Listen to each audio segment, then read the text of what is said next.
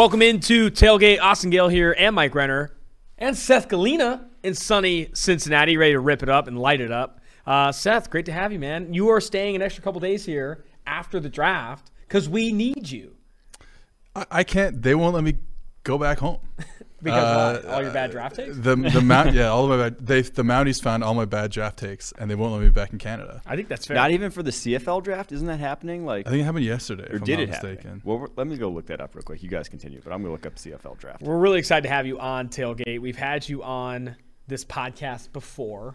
The famed "he can't play" quote on Herbert was said on this podcast. Very interestingly, because I don't remember that. It was one of the first times we met you, too. We just buried you in a body bag. I had worked at the company for maybe a week and a half when that happened. Yeah, that's right. Still don't forgive you personally. Personally. This is really just, I'm putting on a brave face here being on this podcast again. Well, I'm excited to get some more. Jesse Luketa, second rounder in the CFL draft. I think he's from Ottawa. Didn't he get also drafted in the NFL draft, though? Yeah. Yeah. 7th round. Tyrell Richards from Syracuse, number 1 overall pick. Yeah. Wow. Well, you take guys with the idea that even if they're drafted in the NFL, well, first of all, there aren't many that are going to be drafted in the NFL, but you take them anyways just in case, because at least you have your rights, the rights to them. But isn't that just burning a second-round pick if he chooses the NFL? It doesn't matter. It's a CFL. I've always had the take, though, that the CFL has one of the most egregiously nationalistic rules of any organization I've ever seen. The quota. If they have a quota that it has to be that many Canadians. If America had that for the MLB, could you imagine the backlash? Wait, I didn't know that. The roster has to be 50% Americans. People would lose their shit. They should, because then the best product wouldn't be on the field. I mean, if it was 50% Americans in Major League Baseball, it wouldn't be the best league. Yeah, and the thing is, the CFL is not competing to be the best league, right? They're trying to be a Canadian league. They're trying to be a homegrown type of league. So what ends up happening with the quota? They're trying to be like a local coffee shop. Yes. Essentially of Canada. Yeah. I mean, I'm not trying to be a dick. That's kind of like what the model That's literally is. what it is. John Mechie was a 7th rounder. That's fucked. Yeah. But again, it's like he was drafted later in the CFL than he was in. From Canada. Well, yeah, they're drafting him on the prayer that he. That's why, working with Luketa, you're thinking there's a chance that he plays in the CFL. With Mechie, he's not going to play in the CFL. He's too good. That's why he goes wide receiver 1. Yeah. Okay, interesting. That's an interesting draft strategy. There could be a really good podcast on the CFL draft strategy. Well, I draft John Mechie 2nd, but it's really unlikely he ever plays for my goddamn team. So maybe I only burn a 7th, and then if he gets cut because of his ACL, I can bring him in. Massive audience for that too. For that podcast. It sounds like we're turning this podcast into the CFL podcast. Yeah. More people are watching this podcast live than live in Saskatoon. So. You're also illegally streaming Man City versus Real Madrid. Yeah, if I get excited during the show, it has nothing to do with you guys. Who are you rooting for? I'm a Manchester United fan, therefore I'm anti-Manchester City, so Real Madrid. Lovely. Yeah, you love to see it. All right, let's get into the show. The reason I wanted you on this show and why I wore, LSU. The reason you wanted me on this show. I texted you. The listeners don't know this. I texted you 2 hours ago being like, let me on your fucking podcast. And I was like, yeah, sure, sounds good. So the reason I wanted you on this show specifically, though, so I want more off-the-cuff takes. So we're going to do the mailbag. Oh, okay. It's just going to be off the cuff. Yeah. And I bet you we're going to get some gold. This is a non-prep mailbag. Who can play, who can't play. All right, this is from Mike moaning during trivia on Apple Podcasts. I don't moan during trivia. You just moaned just now. Okay. I don't know if I brought this up live before on any type of PFS show. Mike is a big trivia guy. He is a huge trivia guy. Last year. Big trivia guy. He stopped inviting me because I was getting them all right before him. That's not true. Well, that's not true at all. This is from Mike moaning during trivia.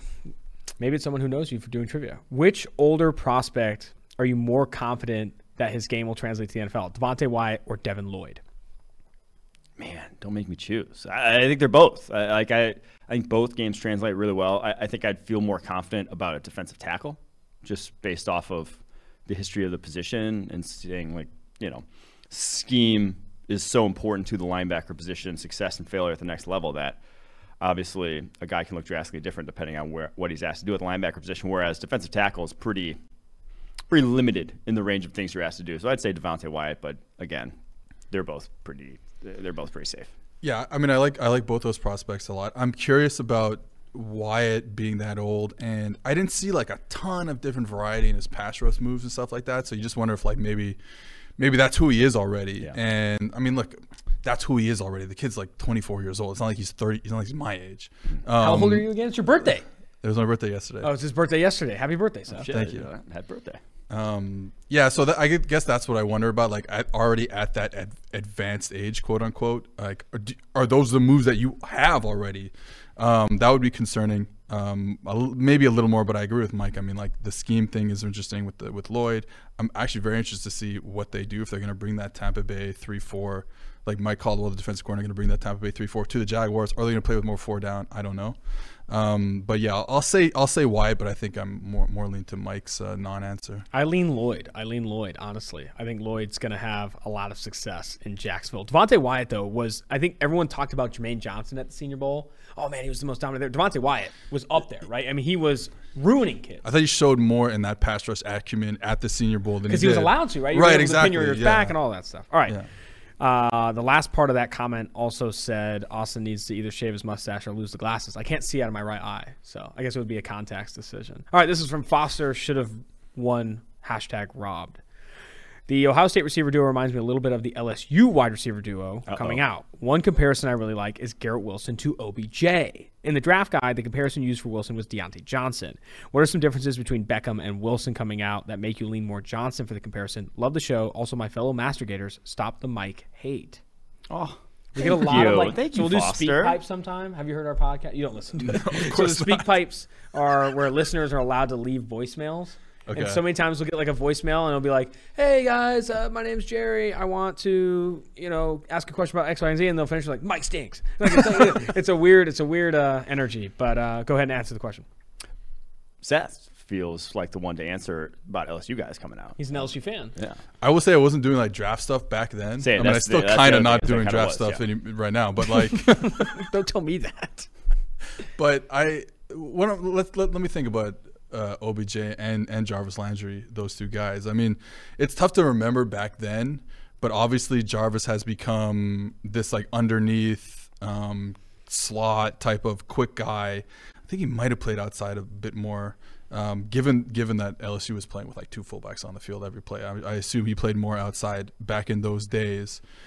And yeah, I mean, I could see some comparisons to Garrett Wilson playing outside, having that like sudden start-stop ability that OBJ had.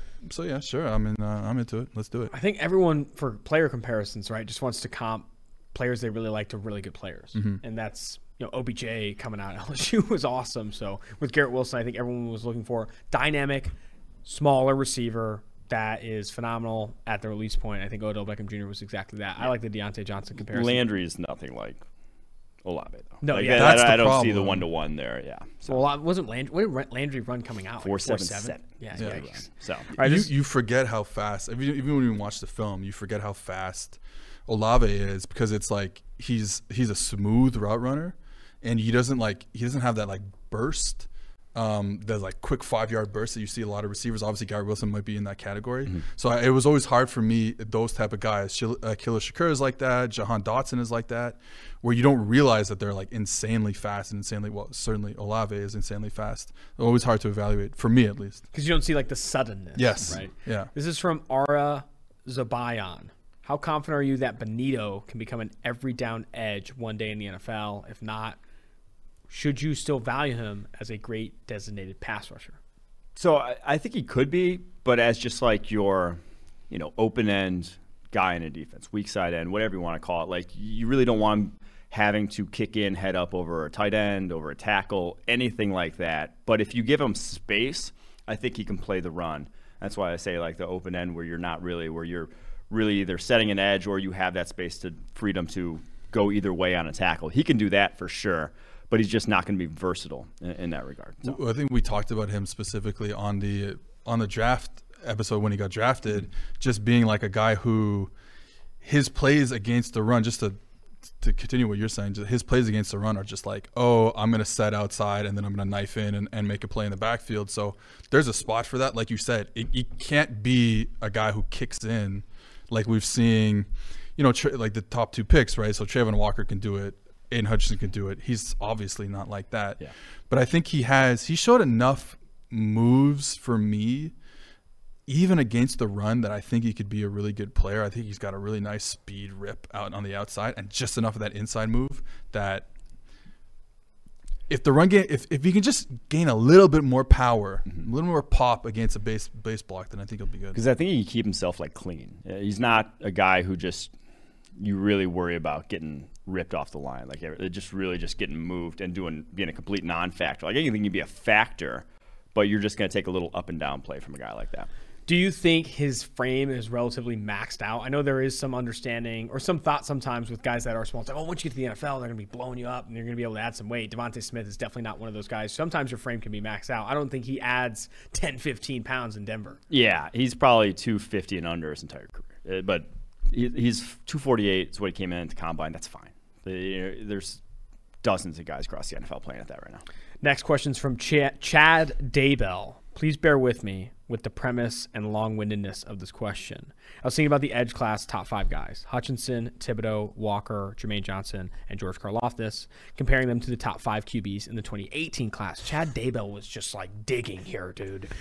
This is wild. What parallels do you see? Your confidence level, their college production, physical traits, upside and overall as Ross prospects. I came up with Aiden equals Baker, Thibodeau equals Lamar, Walker equals Josh Allen, Karlaftis equals Josh Rosen, and Jermaine Johnson equals Darnold. What do you guys think?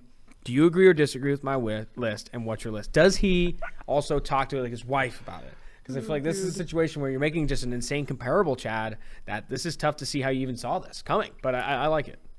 I will say with said premise, I don't think you could do too much better than what his were. I liked it. I like it a lot. Yeah. With the premise, that's how it's going to go. I do think so. But now the premise is...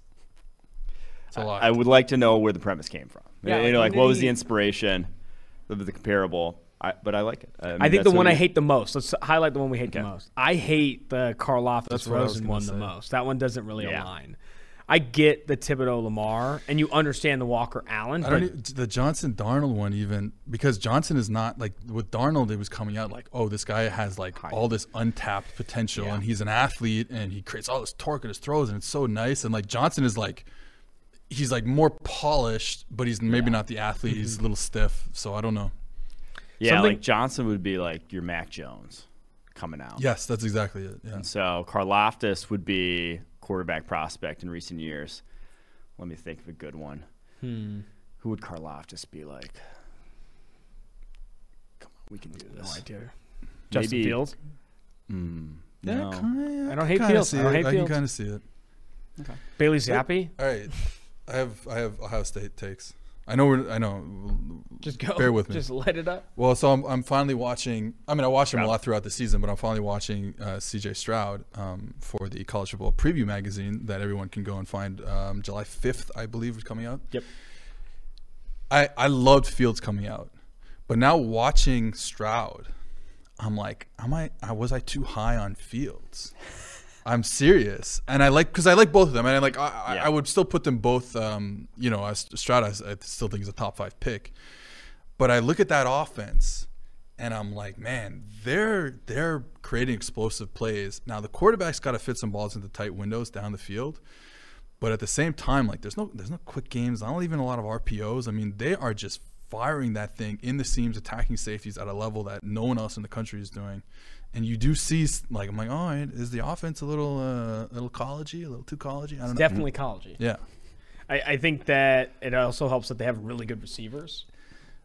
Like, we just talked about Gary Wilson and Chris Olave. One of the issues, and one of the reasons why Michigan did so well against them this past season was you can't press those receivers on the outside. They're too good, but they're also too good when you give them off coverage if they're running those like 18-yard, 12-yard, 14-yard speed outs, and the quarterback far hash can get the ball there on the sideline all the time. We saw it from Fields' tape. We've seen it in C.J. Stroud's tape. What Michigan was able to do was press them and then not allow over-the-top yardage.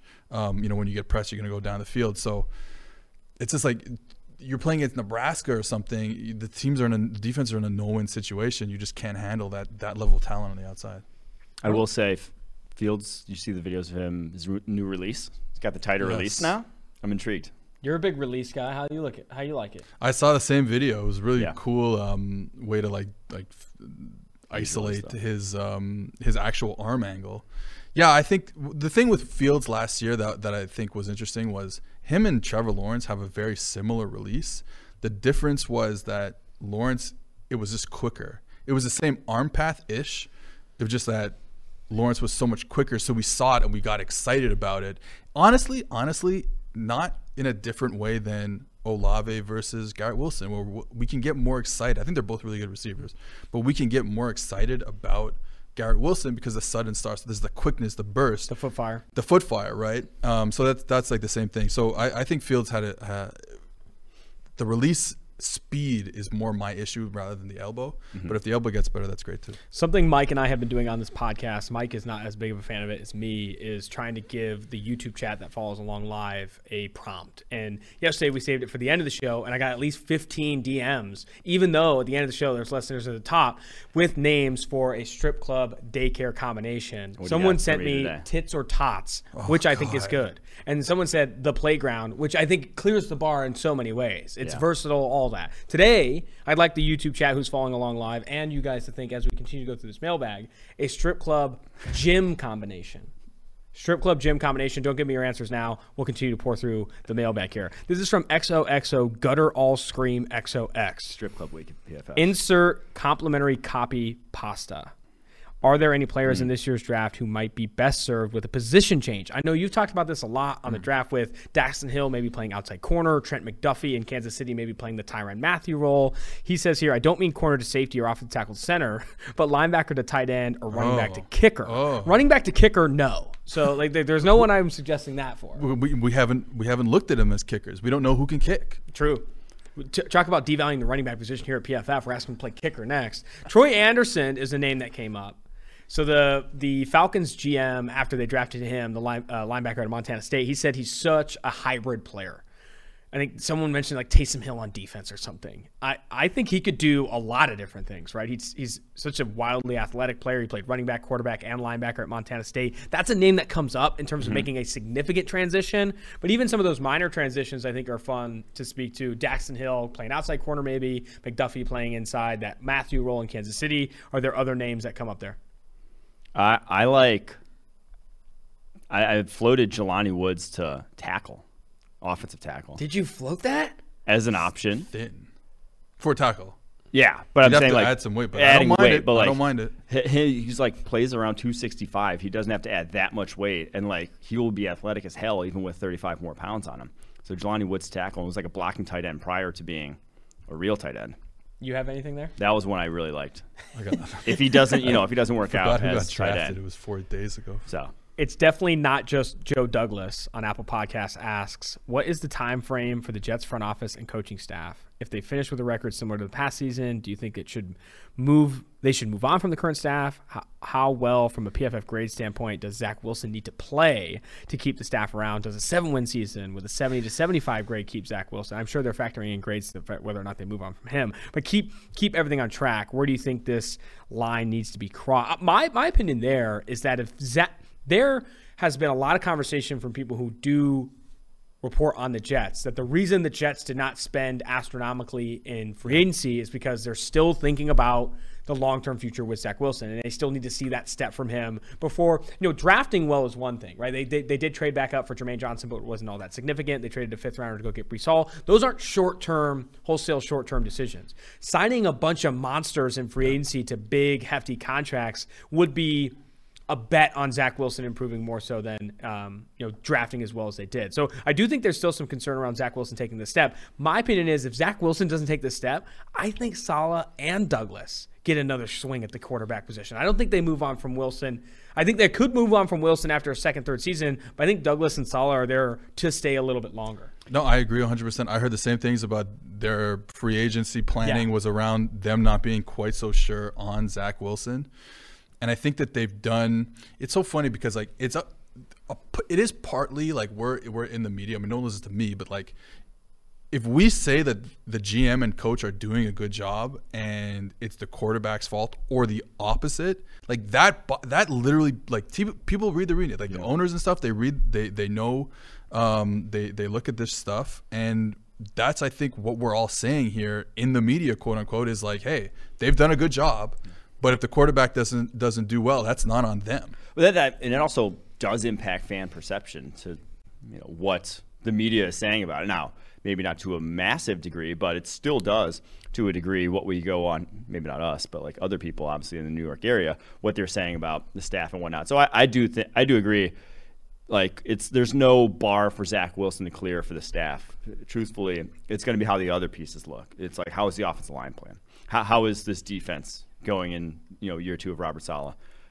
Like plan there. So that to me is bigger. If Zach Wilson looks exactly the same as he did as a rookie, obviously probably not going to take some steps forward at least. But if he doesn't show any market improvement, I think they would look elsewhere as a quarterback next offseason. I don't think it reflects poorly on staff or sort of the GM, because it's one of those picks where there was no debate. Like people weren't there was hardly, it wasn't a controversial. Yeah, they didn't stick their neck out. Number 2 overall pick. Exactly. It wasn't like going Trayvon Walker over Aiden Hutchins, shall we say. So the name for the strip club gym that I like most, I came up with this myself, YouTube chat's been kind of dormant here, is Squat Racks. That's not bad. That's not bad. This is Kevin King is Trash on Apple Podcasts. Would you guys agree that pure athletic testing does not measure a player's ceiling? Instead, it measures what separates players who are already productive. If you agree, then wouldn't you take someone like Drake Jackson over Trayvon Walker? Both have size and length coupled with elite athletic testing numbers. However, Jackson is by far the better edge defender right now and only 20 years old. And he has put on crazy weight while still testing elite. Yeah. I just I still don't really understand the Trayvon Walker going one. I really don't understand it. I hope it works out for him. I hope he's a good player, but I just don't. The first line, that question is interesting. Would you guys agree that pure athletic testing does not measure player ceiling? Because I think right now, if you had to ask 100 people who tuned into any pre-draft coverage, would say the guys who test the best athletically have the highest ceiling. Right? That would be on average, right? I think there is more conversation to like what creates for a ceiling. Is it purely measurables and athletic testing? Because there's arguments to that. That's not the case. Yeah, I've been railing against that concept for a long time now of just pure athleticism translating to ceiling. Because we've seen sort of examples of it not being the case at numerous positions throughout NFL history. Drew Brees' arm is not elite by any means, but obviously he was one of the greatest quarterbacks of all time. Richard Sherman ran 4.56. Casey Hayward ran 4.59. Like there are guys, every position you look, there's an athletic outlier who would turn into an elite player at said position. Now, it's kind of a more often than not elite players are elite athletes, but I've railed against the concept of just because Trayvon Walker has more elite tools does not mean he can get better as a player than an Aiden Hutchinson who has elite tools in his own right. So like you're haggling, once you enter the tier, you're haggling between guys in that tier of elite athleticism that doesn't necessarily make one ceiling higher just because they possess this. Yeah, I mean, I don't combine know if test. I don't know if this answers the question. I don't think I'm saying anything crazy here, but like we just don't have a good way to measure, being broad here, but processing. Not we talk about it with quarterbacks all the time, but it exists with every player in every sport in any position. Like we just don't have a good way of processing that, and I think and coordination. Yeah, exactly. And like things that don't get talked about. Like you never hear someone mention the guy's coordination, but it's a real thing. It's a real thing. Yeah. Someone I was talking to, not to bring up Justin Herbert again, but I was talking to someone who's been around Herbert, and he was like, he's has like a photographic memory. Like you don't know this, and I actually think that's why Herbert went 6th in the draft, because obviously the tape wasn't great at Oregon, but you get him in the room and you can decipher these things better, not to a full degree, but better, whether it's the memory thing, remember it's hand-eye coordination and stuff like that. And the other thing is just what the combine tests are. It is a sprint, it is 2 different types of jumps, and it is 2 different types of like lateral agility drills that are like supposed to be comprehensive, but in no way, shape, or form. That's a good point. Near comprehensive enough for not what even goes not even on weight adjusted athletic testing is Right. comprehensive enough, right? I mean, they're some of the best athletes, and it's also, I think, wrongly billed as the more athletic you are, the higher your ceiling is, right? It's like once you enter this elite tier of measurables or weight adjusted athletic testing, then it's like you're going to have not necessarily a higher ceiling, but you're going to have less excuses, right? Less excuses to not perform. I think that's what it's more like, right? It's like, okay, short arms you have to make up for, right? Not having big arm you have to make up for. Like there's these different traits that you have to make up for in the league. Being really athletic and having really good measurables for your positions, eliminate excuses. I think where we need to get better is identifying what other things outside of measurable inflicted or athletic testing inflicted do that. So the next thing is, and I saw a tweet by Patrick Mahomes' quarterback coach. I think his name is Bobby Stroop, if I'm not mistaken. So one of the things that he does is, instead of just being like, okay, this is a straight line 40-yard dash, there's a lot of like, I'm going to say a cool word here. There's a lot of curvilinear motions. And this is the type of thing that we are getting at in football coaching and coaching in different sports, where it's like he'll race against a guy trying to catch him running like a zigzag type of pattern, like an S type of pattern, because that is more you're so rarely like running in a straight line for 40 yards, right? This doesn't happen. You're more in that. And I've seen other clips, not by Bobby Stroop and some other guys coaching football, where, and I've done this drill with my players, where you put a towel on someone and you're just playing tag with the towel. And that is really how you see if someone is athletic. Like, because now you're not just running straight forward in a very confined environment. You are trying to do something. There's a skill involved in taking the flag while people are moving in unpredictable ways, and that is how you find athleticism. Not in a straight line, not in the L cone. There's a lot of technique to the L cone. All that you're stuff. Practicing that stuff, and it doesn't change. The L cone does not change when you're practicing it at your gym to Indianapolis. This conversation has got really interesting, but it's not all that dissimilar to like standardized testing, right? Yes, exactly. Standardized testing is supposedly like testing IQ and like the one, like all that stuff, or even in school, like an SAT score is like, this guy's smarter than this guy. It's like, no, like that's not how it works. People were preparing for the test. If you read the SAT prep book for a week, you're going to grade a lot better, and that doesn't matter how smart you are, how dumb you are. That's just like legitimately impactful. Same with these guys who like literally quit doing anything football related for 3 months just to try and run in a straight line and run a 3-cone better. So it's an interesting conversation. A couple updates here from the YouTube chat. Some terrible names. Strip Club Gym. Oh no, it says To the Max. That's not great. Big Racks, I think, is low hanging. Someone said Strip Club Gym. Like, no, that's the exercise. I like that. Big Racks, I think, is solid. Yeah. Rack them up. Someone said personal breast. I don't even know how that makes sense. And someone said spotters. I had that one in my head, but spotters I think is good. That's good. Yeah. Spotters is not terrible. What about like peak performance? I hate it. Peak performance. Try harder. Peak. Try harder. That one's solid. This This is from Ties. I have a question for you two. But you know what? No, I shouldn't ask it. Now you have to. We're live on YouTube. I don't say anything negative. Okay, don't say anything negative because I don't want to reveal too much about you two personally. How has the podcast? Just be positive, please, just in case. Well, how has the podcast changed since you guys have moved in with each other? Do the people know that you guys live together? Yeah. Okay. Not much, truthfully. Really? I barely see Austin. Yeah. I'm usually just in my room chilling. We hung out last night. And played some Halo, which was lit. I'm so bad at Halo. So bad at video games. I was pretty bad last night. Yeah. This is from Ty6987. Love the pod and discussions you guys have. How's the chain transformation going? Not well. Also, what are some storylines you guys are most? The chain's been working for you lately. It's been nice. That's probably your best chain fit yet. What's up? That's a good chain fit. I might do the chain when I get home. I've been thinking about it. So my thing is, I've been telling a lot of friends this. My thing is, I want to do the cross dangly earring. Okay, well, not that. That's he lost us, dude. He lost. Ooh, someone just said the sweat pit. No one is going to that strip club if it's called the sweat pit. Oh God! Don't get the dangly earring. Yeah. You guys shut that down very quickly. Well, as we should. That was a step too far. That was like 2 steps past. Can we finish this guy's question? Yeah. Unless you're ready to talk about it. Okay. What are some storylines you guys are most excited to see play out in regards to the 2023 class? Who has a chance to raise/lower their stock this upcoming college football season? It's obvious. It has to be the quarterbacks. There's so many like really talented quarterbacks in this class, and after a quarterback class that literally the NFL just took a shit on and hated, letting quarterbacks fall as far as they did, there's going to be a lot of teams hoping Devin Leary pans out of NC State or Tanner McKee takes a step at Stanford. C.J. Stroud and Bryce Young. He doesn't even need to take a step. He's the first round. Stop.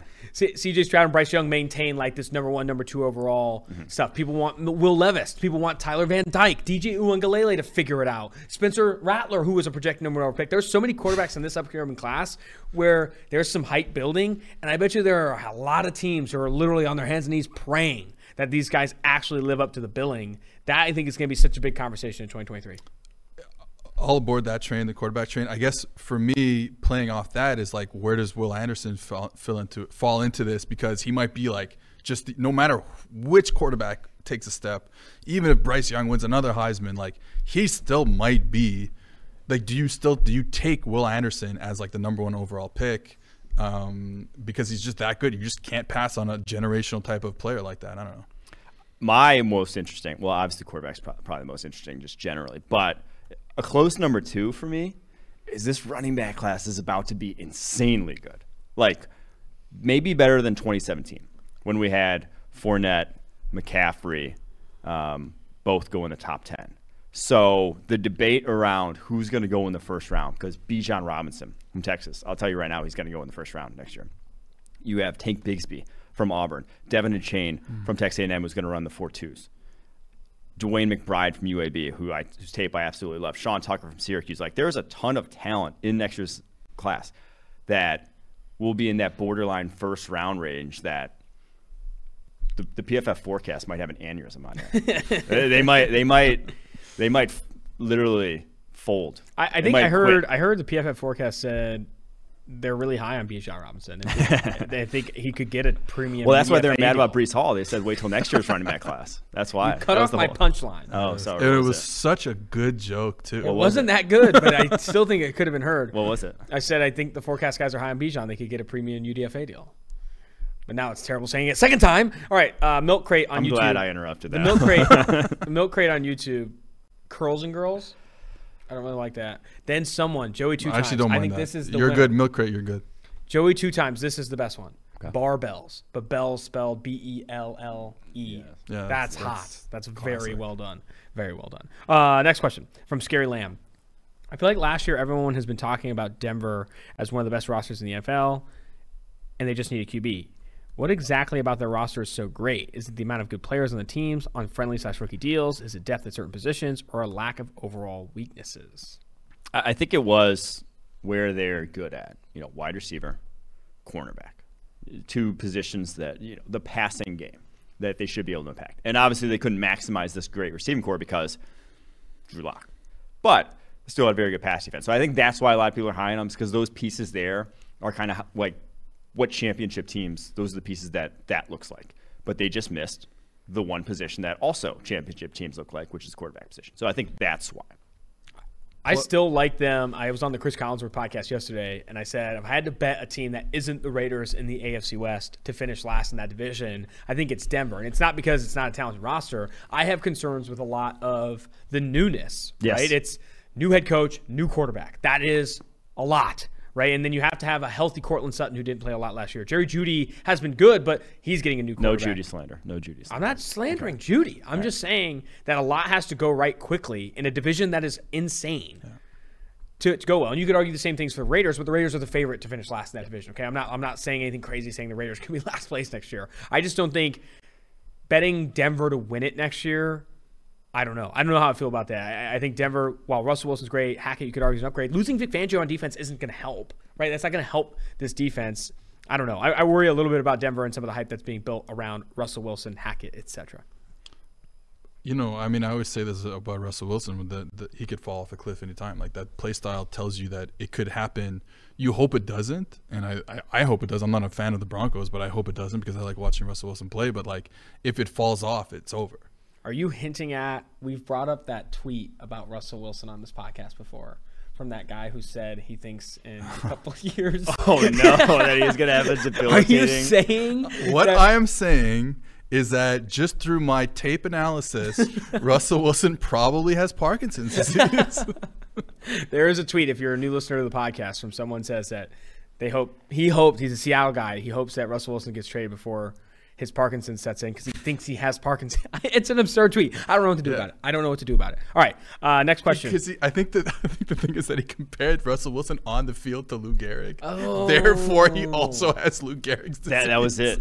I thought I had tweeted it before, but I can't find it tonight. But for a few years now, I had this feeling that Russell would become the football Lou Gehrig, which is to say he would be an iron horse for many, many years, and his career would be cut short by something like ALS or Parkinson's. Why does he feel that way? Why? I don't understand how that's an actual take. Trust your gut, dude. Football guys trust their gut, and that's his gut. I think next year on the draft show, you should add in potential debilitating illnesses. Who's most likely? Well, there was a scout every year most likely to there was a ALS. guy who's like a former NFL scout that does like TikToks who said Derek Stingley Jr. is a risk. Oh my God. It was something like Derek Stingley's That was the guy we roasted for a while, and he said the red flag was that his grandpa was paralyzed in one of his YouTube videos. That was a red flag. There was some insane shit out there on the internet. That was the former NFL, the Jets guy that we did when it was mock draft. It's not the guy who thinks that Tim Tebow is like the greatest quarterback of all time? Probably. No. All right, let's get off this loser. He said that Derek Stingley's grandpa getting paralyzed was a red flag. That's History incredible. of paralyzation. That's worse than Matt Corral's. All right, this is from Geyer on Apple Podcasts. What do you guys think of a potential Justin Jefferson contract will look like, knowing that A.J. Brown's at $25 million and it's nearing 30? And then what's Dalvin Cook's trade value right now? A fourth? This guy thinks so. I don't know. I think a team would trade a third at least for Dalvin Cook. At least. Maybe contract a second. with that. Yeah, I don't know. Probably a third. Yeah, I think it's a second or third for Dalvin Cook. But, I mean, Justin Jefferson's going to reset the wide receiver market. So we say. I mean, he's going to get more than $25 million a year that A.J. Brown got. Tyreek got $30 a year. If he doesn't come in above 30 a year, I'd be surprised. I agree. This is from Mendoza QM. Do you think the Panthers should look to trade Robbie Anderson or Terrace Marshall for a second or third rounder, or maybe try and get a haul for DJ Moore? I think we've answered this question before. I think we did actually get that exact question, just didn't get deleted. No, but we're not answering it. they should. Kidding. Maybe Seth's take on it. I don't care about the Panthers. Okay, fair. Panthers fans hate this pod. This is from 13R Weaver. How would the NFL value an elite all-around athlete at the punter/kicker positions? Obviously, if they were elite, they would probably play a different position. So let's say we have a Tyreek Hill that can kick. Do you think the NFL is ready to utilize that skill set? High school teams aren't ready to utilize that skill set. So the NFL is definitely not ready for that. Well, I will say, Zach DeOssie, the long snapper for the New York Giants, was a former linebacker that then also long snapped. Was not a good long snapper by any measure of long snappers, but they kept him around because he was by far the most athletic long snapper in the NFL and could actually tackle. Could actually make an impact as a tackler on special teams. So if there's going to be any position where you could forego acumen for athletic ability, long snapping is the one that I think you'll see teams be willing to do so for. I feel like there are enough, I made it the high school comment. I feel like at the high school level, you have enough good athletes who play quarterback and then can kick because, I don't know, they played soccer or they're just good kickers/punters and never use, and that would be the time to use because your quarterback who's a good kicker /punter is probably just as good as your high school kicker/punter. Yeah. So you can use them in creative ways on fourth down and stuff like that. Third down punt, I guess. But you just never see it. I've been around it enough to know that, I think. From Nicholas C_3, every position group in this draft is in a giant fight. Last one standing wins. Who's winning in each position group? He has Malik Willis, Damian Pierce, Drake London, Jelani Woods, Trevor Penning, Cole Strange, Luke Fortner, Kyrie Elam, Kyle Hamilton, Leo Chanel, Jordan Davis, Aiden Hutchinson. Maybe we start with quarterback. I don't hate the Willis idea. 6 foot, 220. Yeah, hard to go against him. Matt Corral. I don't. Well, see, he's got nothing to lose, right? He got his last. Stop. Corral already didn't he beat up Wayne Gretzky's son? Oh, did he? You If guys that's hear true, this? then I'm going Corral. Yeah, it's Corral. Running back. Who's the biggest running back in this class? I don't know. Brian Robinson's probably the. With the most Wake imposing. Forest, Xander Horvath. Oh, Horvath. Oh, he's like yeah. a fullback type. That was the that guy would probably Purdue eat guy. somebody's lunch. Yeah, he's I like not bad. Let's go Xander. Okay, wide receiver though, no one's beating George Pickens, dude. That guy's crazy. God. Not even obvious. close. Did you see It's the not even video of close. George Pickens? Can we put the video of George Pickens We'll getting save it for drafted next week. up? I know exactly what that you're thing talking was about. fucking incredible, dude. He's insane. He's He obviously looked out of his insane. fucking mind. He looked. It didn't look like. It just looked crazy. Looked like a crazed person. that's exactly what you want in this exercise here. Tight end, I feel like it's kind of obvious. It's O'Keefe. Yeah, O'Keefe's Yeah, because the issue with Jelani Woods is too tall. Yeah. low center of gravity. Yeah. Trevor Penning's probably right. He almost killed Desmond Ritter. So I feel like there's an opportunity for Trevor Penning to be the biggest winner in a tackle fight. I here. mean, Icky though. Daniel Falele, though? Icky. Are you beating Falele's Dan- too Well, hot. Is he cut him fast down, dude. enough to like? Or we're talking about like Chop in an down. MMA type of like situation where you're in a ring with someone. Yeah. I think Falele is too slow. Okay.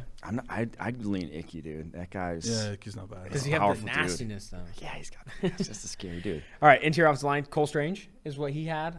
Any other guards you think would be I up on like. some kids? Well, I don't know if guard or tackle, but Darren Kennard. Oh, Darren yeah. Kennard. He's got 11-inch hands. That Dude. guy's throwing Oh, yeah. baseball bits. Yeah. That's Kyrie good. Elam at corner. I don't know. I think corners. You need a bigger corner, though. Sauce, I kind of like. The little Zion skinny, though. McCollum big kid. Oh, Tariq Woolen, maybe. He's a big dude. Yeah. I'm trying to think. Cam Taylor-Britt's pretty physically imposing guy. Pretty big Safety, hitter. Kyle Hamilton. No, Who? Lewis Seaton. Oh, Lewis Cine. I like Not even that. close. Okay. Lewis Seaton will like take your head off, like on the football field, and I think he would do the same thing. Linebacker's got to be Leo Chanel. I like Leo Chanel. Yeah, that's fine. Jordan Davis at DT, DT. Jordan Davis. Yeah, fine. Edge. Edge, though, that one. Fight. Trayvon Walker. Trayvon Walker's got like prototypical like boxer skills. Dude, yeah, if you're those long looking. arms. But this is more just fight to the death, Oh, it's death now. right? Last one standing, fight to the drop. I like Walker. Hard to go against Walker, but Let's do Walker. all right. Very. Oh, This is from Mom0918. My question is, how well do you think Keaton Slovis will do? Kenny Pickett did amazing this past year in the Pitt system, so how well do you think Slovis will do? Thanks. Well- This is a Pitt fan down bad. He's lost Jordan Addison, so not great. But I think he'll. He's not going to be like Kenny Pickett, but I think he'll succeed there. I think he'll have a good season. But losing Jordan Addison sucks. Like that's just a punch in the nuts, honestly. Like that guy was by far and away the best receiver Pitt's had since Jonathan Baldwin. And TBD on where he ends up. From Howie Mandela. Do you all ever experience imposter syndrome? Your rise has been, dare I say, cliche, meteoric, and it seems like bumping shoulders on GMFB with all these big names would be intimidating, or maybe you're just sociopath with no fear. I think everyone in this industry has Sociopath? imposter syndrome. Everyone's just a sociopath. No, I think there's definitely some imposter syndrome sometime for sure. I don't really feel it, truthfully, but get over yourself. more so Piece of shit. it was so okay. I will say, but it was like when I went on the Bachelorette, like going on that, I was definitely like out of body. I'm like, this is fucking not real. Like this is absurd. But so since then, I haven't really felt it. Truthfully, good for it's you, just man. my whole. It's Seth, weird. how do you feel? Ever since I did the PFF 2022 NFL Draft Show with former Bachelorette contestant Mike Renner, I just it was feel no fear. it's just I'm so calm now. Yeah. Yeah, of course I get imposter Sometimes it's syndrome. like that. It is a weird feeling. But here's the thing about me though, I am bad at this. Yeah, I know that. Yeah, I know that's- that. that's- thanks. This is from the Cole. What do you think would be a necessary football? What would you think would be necessary for a football league like the USFL to be able to stay afloat? And do you think it will ever happen? Can I start? No. USFL or any league that's trying to compete for not with the NFL. Throw the NFL out the fucking window. That's one swear word.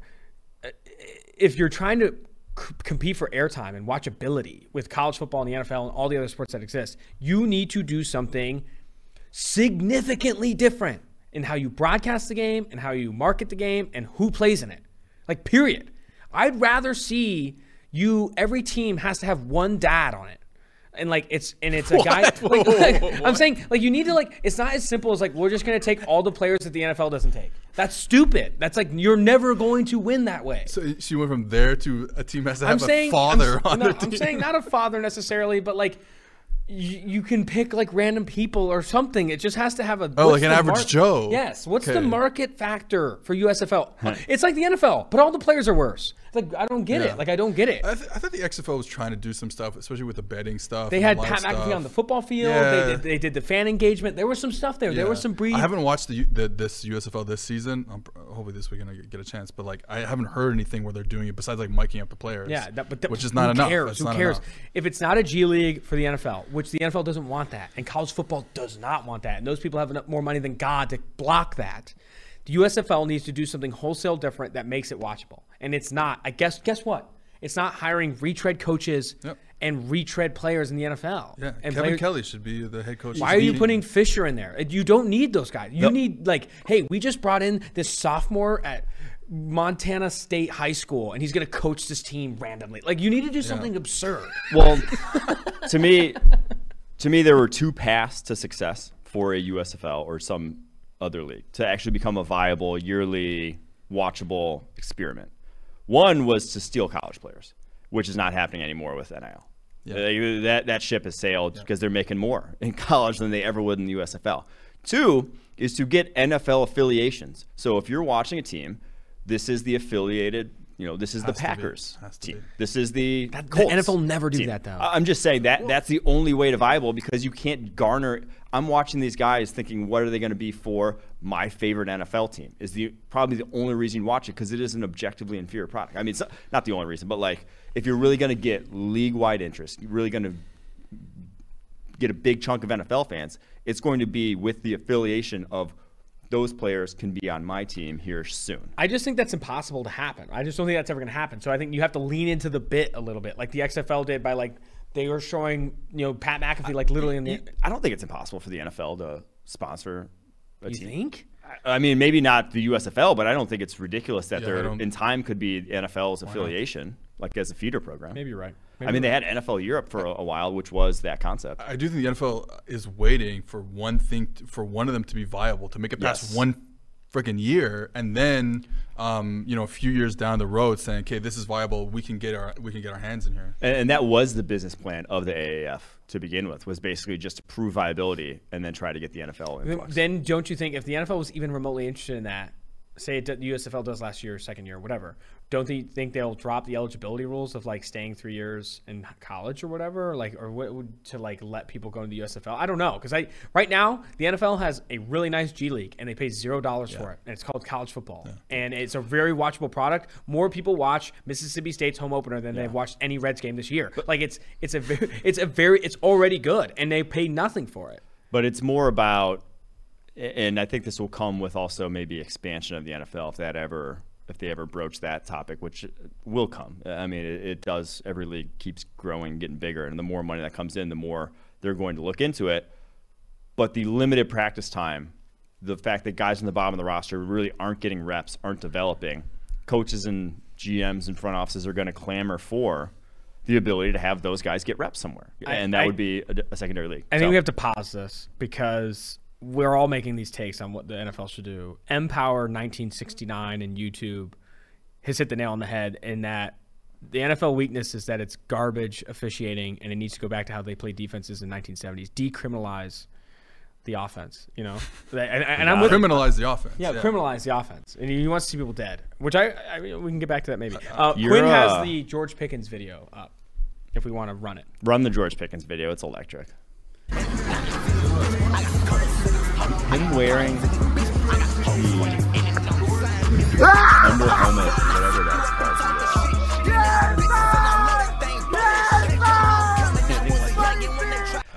Serpent. I don't know, in man. front of his I TV. can't speak on this. I don't know what that is. I don't know what that is. Can we also get a picture of like Ernie McCracken from Kingpin up here with Austin side by side? What's hair. Ernie McCracken? Look up Ernie McCracken. Oh, Bill no. Murray's Is it gonna character be from rough? Kingpin. Just look up Bill Murray's character from Kingpin. Okay. This is from Will Clank. We need Papa Gale on the pod. Yeah, well, not going to happen anytime soon. With the large amount of receiver talent coming out of the draft recently and guys like Chase and Jefferson being instant Pro Bowl players, do you see this continuing with young receivers making big-time impacts immediately? Also, on top of that, could the market become oversaturated and prices for these receivers go down due in large part to the talent pool? Or is it just too important to have stars to win Super Bowls? I agree about the trend of receivers making an impact early. Now, Chase and Jefferson were special prospects. They're not every year. You're not going to get that. But I do think that there is just like, there will be more 1,000-yard rookie receivers than there ever were in the past because guys are playing and getting reps from ages 13 through college, high-end reps, like really being involved in passing offenses that are now translating to the NFL. So it's going to be far more common in the coming years. You took the words right from under my wings. I don't think that's the expression. It isn't. That's what it is. There's just, you go to, they're playing, I talk about like, with, as someone who's like been around quarterbacks for a long time, and I'm always like, yeah, you'll people like, oh yeah, this private quarterback coach are taking over the world and most of them suck and blah, blah, blah. But I'm just like, all right, yeah, maybe they do suck, but I'll take a quarterback getting reps 12 months a year while playing other sports. I get that, but getting those reps 12 months a year. And I think it's the same with receivers playing 7-on-7. It's like, yeah, 7-on-7, quote unquote, real football. No, but they're getting reps that are very close to real football. At least from a micro perspective, from an individual perspective, you're getting that 12 months a year, 10 months a year, more than they ever had. And then they're going to their high school teams and they're throwing the football more than ever. And this is why I'm like, I think obviously receiver is a premium position. With that said, I don't know about taking receivers that high unless they're Jamar Chase. Obviously we don't know that they're going to be Jamar Chase, but that's my concern, I think, going forward. That's it. Yeah, I do think the run this year. That's it. You're not necessarily going to see the ROI early on like we did last year. I just don't think the receiving class is close. But I do think that people are realizing you just have to have dudes. You have to have dudes at wide receiver. And also the other thing is I think with the proliferation of passing at lower levels, better athletes are choosing to play wide receiver, whereas in the past they might have chosen to play running back. They might have chosen to play other positions because wide receivers are getting featured now, whereas maybe 15 years ago you're a high-end wide receiver in a high school offense that might get 3 targets a game, and you're just going to want to touch the ball more. We got 2 more things before we got to jump. Forecast is jumping in here with George Chahuri and Eric Eager. Do you have the Ernie thing queued up, Mike? Jesus Christ. That's not me. Is it? Maybe it is, actually. You got the dude, I kind of like that, actually. Oh, this hair is kind of popping. The other thing is the last question for the mailbag. I really appreciate you joining the show, Seth. You are a fantastic analyst and one of my best friends. This is from Grant Almeida. Austin tells me this like every time we see each other, and I just haven't responded. So there's ever. one time where we were bevved up a little bit, and I was like, you remind me a lot of one of my really good friends from college, and he was like one of my best friends. We don't talk anymore, but like it's great to have a friend like you. And he's like, cool. And then I went home, and then you guys went. Then I was like, I'm going home. All right, this is from Grant Almeida to close out the podcast and my sorrows. How good does a Canadian high school football player playing in Canada have to be relative to an American high schooler in order to be recruited to a top American high school? Obviously, in recent memory, Bama recruited 2 highly skilled Toronto kids, wide receiver John Mechie and D lineman Isaiah Hastings. You're obviously it's really the issue is not even position players anymore or anyone but quarterback. That is really the issue is quarterback. The issue is that none of them are good. No, the issue is that I don't think that they rate quarterback film from Canada, where they'll still rate because again we go back to the same thing that we talk about all the time. Oh my God, is that we can always project athletic ability. So you can go on the tape and see John Mechie is like a crazy athlete, and then he'll work somewhere, right? Yeah. So that I see what you're saying. Yeah, that barrier has been broken down. It's the quarterback that there was a amazing quarterback out of Montreal this past year who just didn't get the looks in the States because they saw the tape and they said, well, you know what I mean? That's not enough for us because you're playing, in a Canadian league and not even if there's a quarterback with like crazy arm talent or super athletic in Canada. Those guys aren't even getting looks too. Michael O'Connor, Penn State, the O'Rourke brothers, Ohio, Jack Zaragotis from Montreal, UConn. Like they're there. It's just like that's the toughest one. But I think we've broken down the barrier for the other positions. Do they play Canadian rules in high school? BC, like where Vancouver is, they play American. Okay. Some places, the rest of Canada is Canadian. Gotcha. Well, this has been a fantastic show. Really appreciate the time, Seth, and I wish you the best and safe travels to Canada. Thank you. Until next time, Austin Gale, Mike Renner, Seth Galina, Tailgate.